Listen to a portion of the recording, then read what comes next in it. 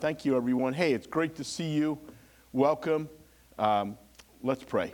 Heavenly Father, we're going to open your word now, and we ask that you just teach us, that you enlighten us, that you edify us, that you encourage us, that you strengthen us, that you help us see more clearly. Father, as we open your word this morning, we do so with reverence and awe. We know that your word has power. We're asking for that power to transform us into the image of Christ, to change our minds, to change our opinions, to butt up against all of our worldly attitudes and challenge them, and change us so we can glorify you. We pray this in Jesus' name, amen. Turn your Bibles to Matthew 28, where I'll be basing my thoughts. Matthew 28, famous passage of Scripture. And as we begin to study the Word of God, let's say our verse of Scripture together that we're like in doing in Troy, and I'll lead you in it because we don't have anything printed. It's from 1 Peter chapter 1, and we recite this together to help us understand the importance of the Word of God in our lives. Just repeat after me, please. All flesh is like grass, and all its glory like the flower of grass. The grass withers, and the flower falls, but the word of the Lord remains forever. Amen. We're in such a shakeable world right now, but we can always come to the Word of God and find our feet on rock, on stone. Thanks be to God. Shelley, you have brochures, is that right? Thank you for that. I want to take a moment here to put one in every family's hand. I know what happens at the end of meetings with children and getting the hamburgers and everything else. So if we could just, young man, where's Samuel? Can you help out? You two guys come over and help out. Let's get one and raise your hand. Each family representative, raise your hand. Make sure we got one in your hand. One for each family. If you want to take one for somebody else you know that's not here or give it to a friend, you can do that too.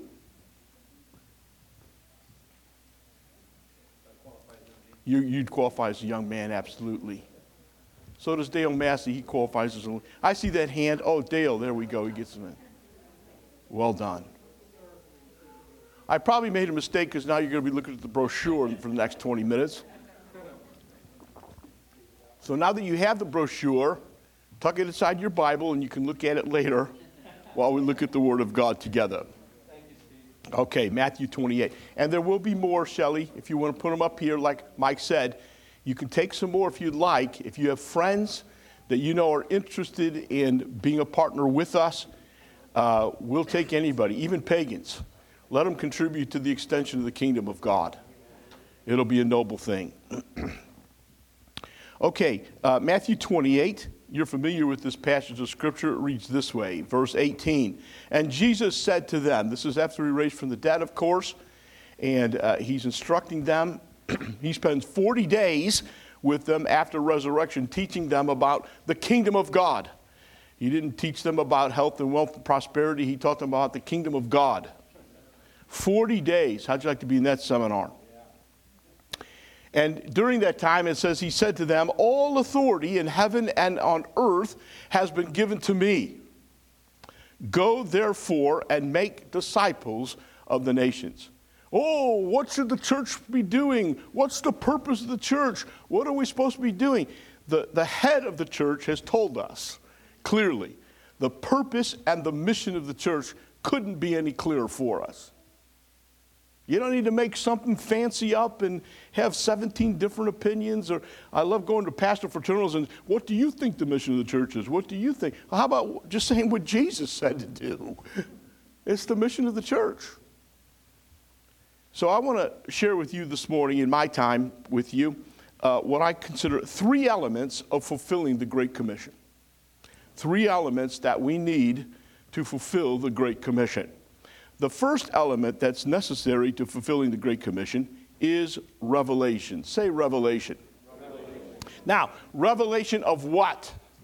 Because when you say that amongst charismatic people, you get everything from apples and oranges and flower pots and vines, and you get all kinds of wonderful stuff that comes out. But the Bible is clear that there's certain aspects of revelation we must have to fulfill the Great Commission. It's not something we can bargain on. And it's something, again, that the church should focus on to keep the people of God focused on the mission. And so revelation of what? It's basically two things that are really one.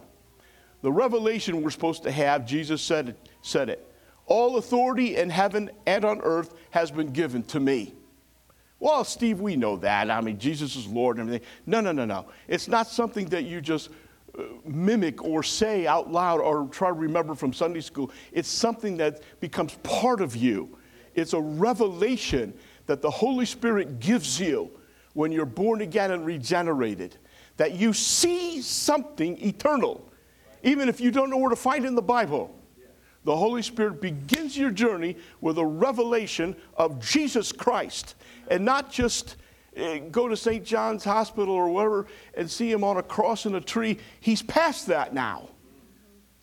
How are we supposed to see him? Well, Paul tells us in his great prayer for us in Ephesians chapter 1. He says, he prays that God would give us the spirit of wisdom and revelation. See that?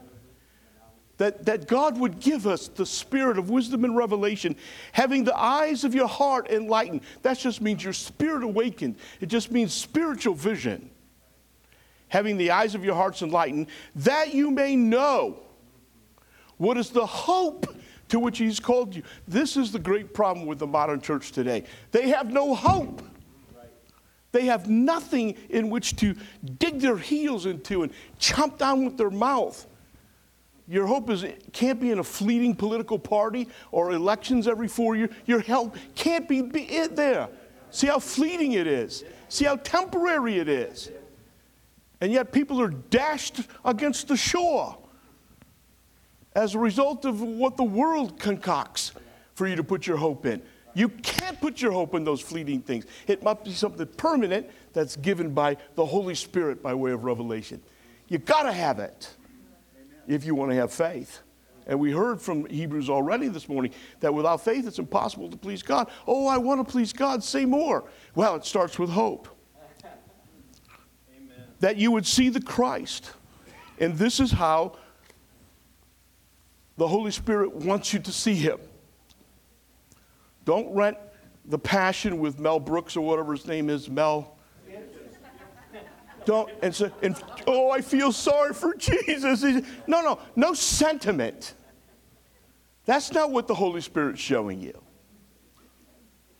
He's showing you a Christ who has been raised far above all principalities and powers and every name that can be named. He wants you to see it because he knows that when you see it with the eyes of your heart, you will not be moved. There is nothing that Satan or sin or this fallen world can throw at you that will move you off that revelation. It's more than saying, oh, well, God's still on his throne, I guess. And it goes well beyond that. You can endure any flaming fire, any dart, any disappointment. You can endure it with a hope that's not transient, but it's permanent. A king who has all rule and authority and dominion. He is God's king from Psalm 2, installed on his holy hill.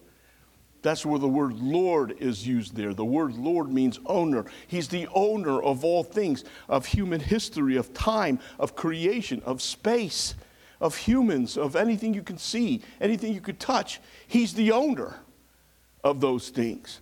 Christ in his victory over sin, Satan, the world, and the grave. And not a little bit. Well, I guess Jesus kind of beat the devil. I mean, I don't always see it, and it's not always like that. But do you see him? He's in total triumph over anything the world tries to produce, anything Satan tries to throw at him, anything sin tries to produce in the earth. He's over it. Not only this much, but far above all principalities and powers. If you've got a little plastic Jesus on your dashboard, you're looking the wrong way. This is a Jesus whom heaven and earth can't even contain. This is a Jesus that when you have this revelation, it's like Jeremiah says, a fire inside your bones. You can't have, well, teach us how to evangelize. You don't have to. When you have this revelation, you tell everybody. Even if you don't know where to find it in the Bible. And that fire and that smoke from the temple is coming out of your eyes and nose and mouth. I just made that up. It's not bad. But this is how we're to see Christ. When you pray, do you see a little Jesus that's kind of like stroking his beard? Oh, what a nice little boy. Oh, here's a little something for you today. Is that all you got? Or when you pray, is your eyes lifted to this scene in the heavenly court where Jesus is Lord and his authority is not challenged? Christ in his regal majesty with his train filling the temple. This is what Isaiah saw. And he was a prophet. He was, according to the law, a righteous man. And he just fell into pieces. The word says he fell apart when God was revealed to him in all of his might and power. I'm suggesting to you, he saw the eternal Christ already installed on God's throne. Because God doesn't deal in time and space like we do. That's why he can say, the whole earth is filled with my glory. Well, it sure doesn't look like it. No. You've got to get a different perspective in order to make it through the slush and slime of today's world. So what's the second revelation? There's two, I said. The second revelation is the hope to which he's called you. Not only does the Holy Spirit show you the Christ, the owner, the train filling the temple, ascended to the highest place, name above all names. But he also reveals to us, the Christian, the elect, the regenerate ones, the hope to which we've been called. Hebrews 11:1. Now faith is the assurance of things hoped for. What you hope for precedes faith. Well, I hope to have a Cadillac, and I hope to have a house at Table Rock, and I hope to... That's it? That's where your revelation leads you. Open your eyes, let the Holy Spirit fill your heart and mind with a vision that's so grand, you feel like you're going to break open. Why do you think whenever anybody saw the resurrected Christ in all of his glory on the Mount of Transfiguration, they just babbled like children? They didn't know what to say. They didn't know what to do. This is the Jesus who sits at the right hand of God. Do you think he's going to allow all these things to just, oh, well, that happened. Oh, darn, I wish we could have done better. What a terrible thing. Do you really believe that's really what's happening? Or do you have a vision of this Jesus that we're describing here this morning? But faith is the assurance of things hoped for, the conviction of things not seen. The things you can see are temporal, Paul tells us. The things you can't see with your physical eyes, but you can see with the eyes of your heart, are eternal. Now, which ones are you going to live for? Which ones are you going to put your effort into? One that's going to pass away tomorrow, burn away like chaff in the wind, just blow away? Or are you going to put everything, all your efforts into something that will never rust or destroy? Hebrews 11 is about the saints in redemptive history who saw something by revelation. I'm so excited I can't get my pages apart. When they saw the revelation of the Christ seated at the right hand of God in all majesty, and they saw the city that belongs to El Shaddai, Prince Messiah, the completed fullness of the kingdom of God, they all said, I'm going to go for that, not for this. And that's why they unleashed the faith that God gave them towards that. They could have been rich by Pharaoh, but they say, forget that. That pales in comparison to that. Remember, Peter said this. This is that. What was he seeing when he preached like Superman? I mean, this is the coward Peter, 50 days before, denied the Christ. What happened to him? I'll tell you what happened to him. Revelation. This carpenter guy who told him how to fish that he always had bad attitudes about, that's not fully who he was. This was God. And now he's seated at the right hand of the Father just as he promised. And he's throwing down. I mean, Peter, watch your words, man. This Jesus whom you crucified. Pete, calm down. Do you know what they do to people that talk like that? It didn't matter one whit to him anymore. Because he saw the resurrected Christ, not on Transfiguration in Mark 9, but seated in his permanent place of dominion. And he saw the fullness of the kingdom of God, so that when he saw the guy at the temple, he said, where I come from, we don't have people like you. Get up! A sign of what he saw. Not to have a campaign with a tent, but to go about always communicating the kingdom, communicating what you see, and living for it. Hebrews 11:3, Abraham was looking forward to the city that has foundations, whose designer and builder is God. Are you only looking forward to your country home, a little retirement, and, oh, I can fish now? That's it? You've been born again to a living hope, and all you're going to live for is a fishing trip? Come on. Let the Holy Spirit get a hold of you in a new way. You've got this Bible series called Renew. Get renewed. See what we're talking about. Ask the Holy Spirit, and don't get up from your knees until you see it. The old Pentecostal tradition of praying through has merit. Stay down there until God breaks your heart with this vision, because you will never be the same. He was looking forward to the city, which has foundations, whose designer and builder is God. Abraham, what are you looking forward to? Aren't you tired of these tents? Yeah, I'm looking forward to buying a lot out in the country, and just building a home and just retiring there and just have people come visit me. What do you hope for, Abraham? I see a city. I'm a part of that. I know God said something about Palestine, but that's just down payment stuff. That's little change compared to what we really are inheriting. Verse 16, they desired a better country, that is a heavenly one. Do you desire that? And in a minute, I'm going to bust your bubble if you're from a Baptist tradition. This is not about going to heaven. I'm not talking about going to heaven. I'm talking about something else. Hebrews 11:26, Moses, he considered the reproach of Christ greater wealth. Get that? The reproach of Christ greater wealth than the treasures of Egypt. For he was looking not to the treasures of Egypt, but to the eternal reward that he was going to be a part of. 11:27, Moses, for he endured as seeing him who is impossible. Are you flagging? Are you losing vitality? Are you losing energy for the things of God? Are you getting an oh well attitude? Are you getting ready to compromise? Join Moses in enduring by seeing him who is invisible. Well, how do I do that? Everything. Read your Bible. He'll show you himself. But I want God to speak to me in his own voice. I want to hear his voice. Then read the Bible out loud.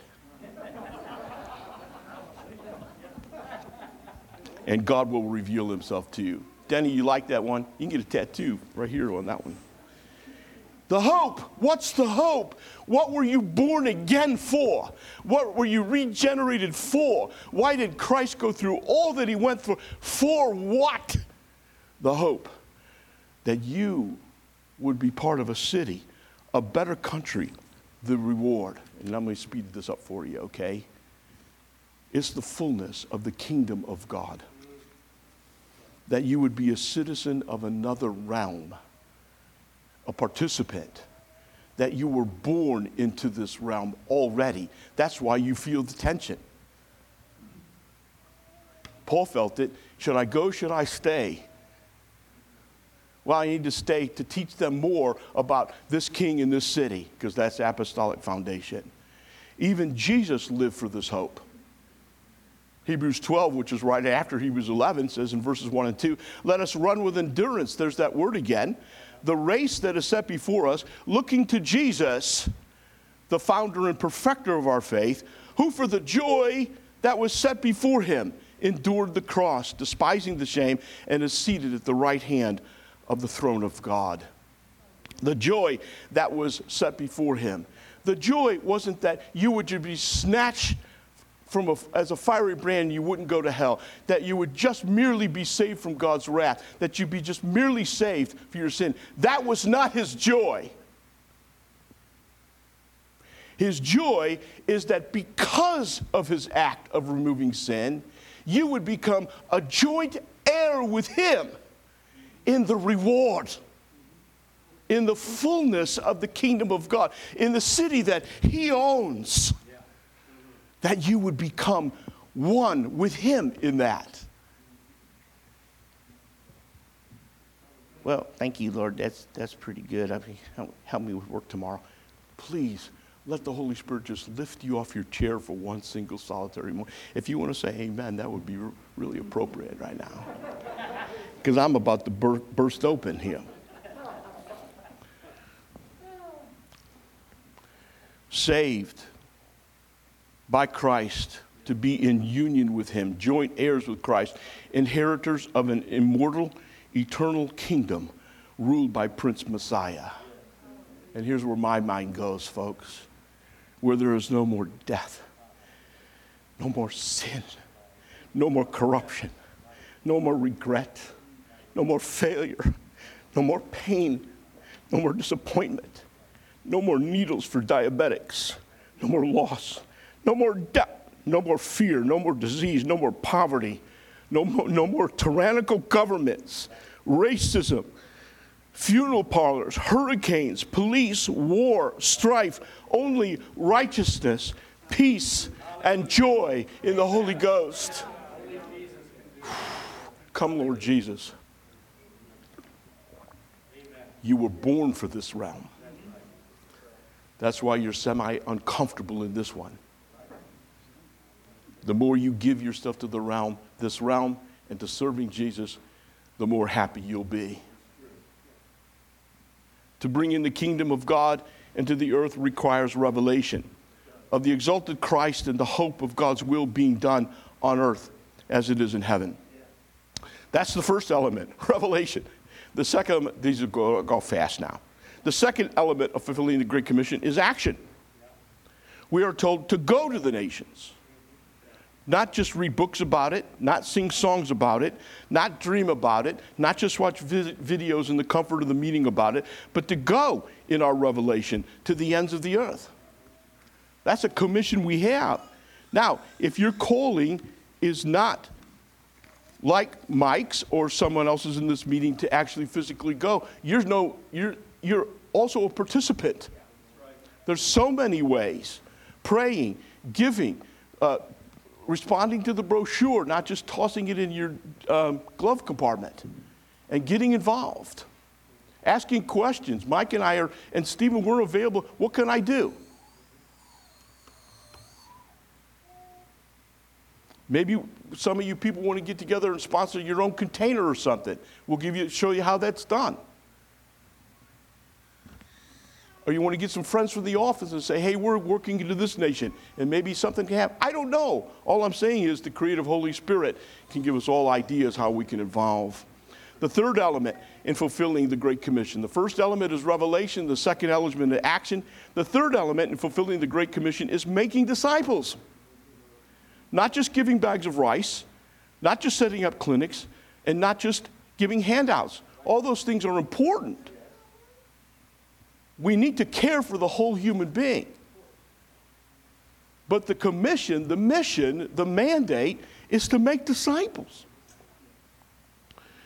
Making disciples requires trust. It requires a lot of time. It requires a lot of prayers and tears and hugs and pain. It requires teaching the Bible, not just health and wealth. It requires discipline, saying the hard things to people, that they might be closer to the image of Christ and stop fooling around with trinkets and toys.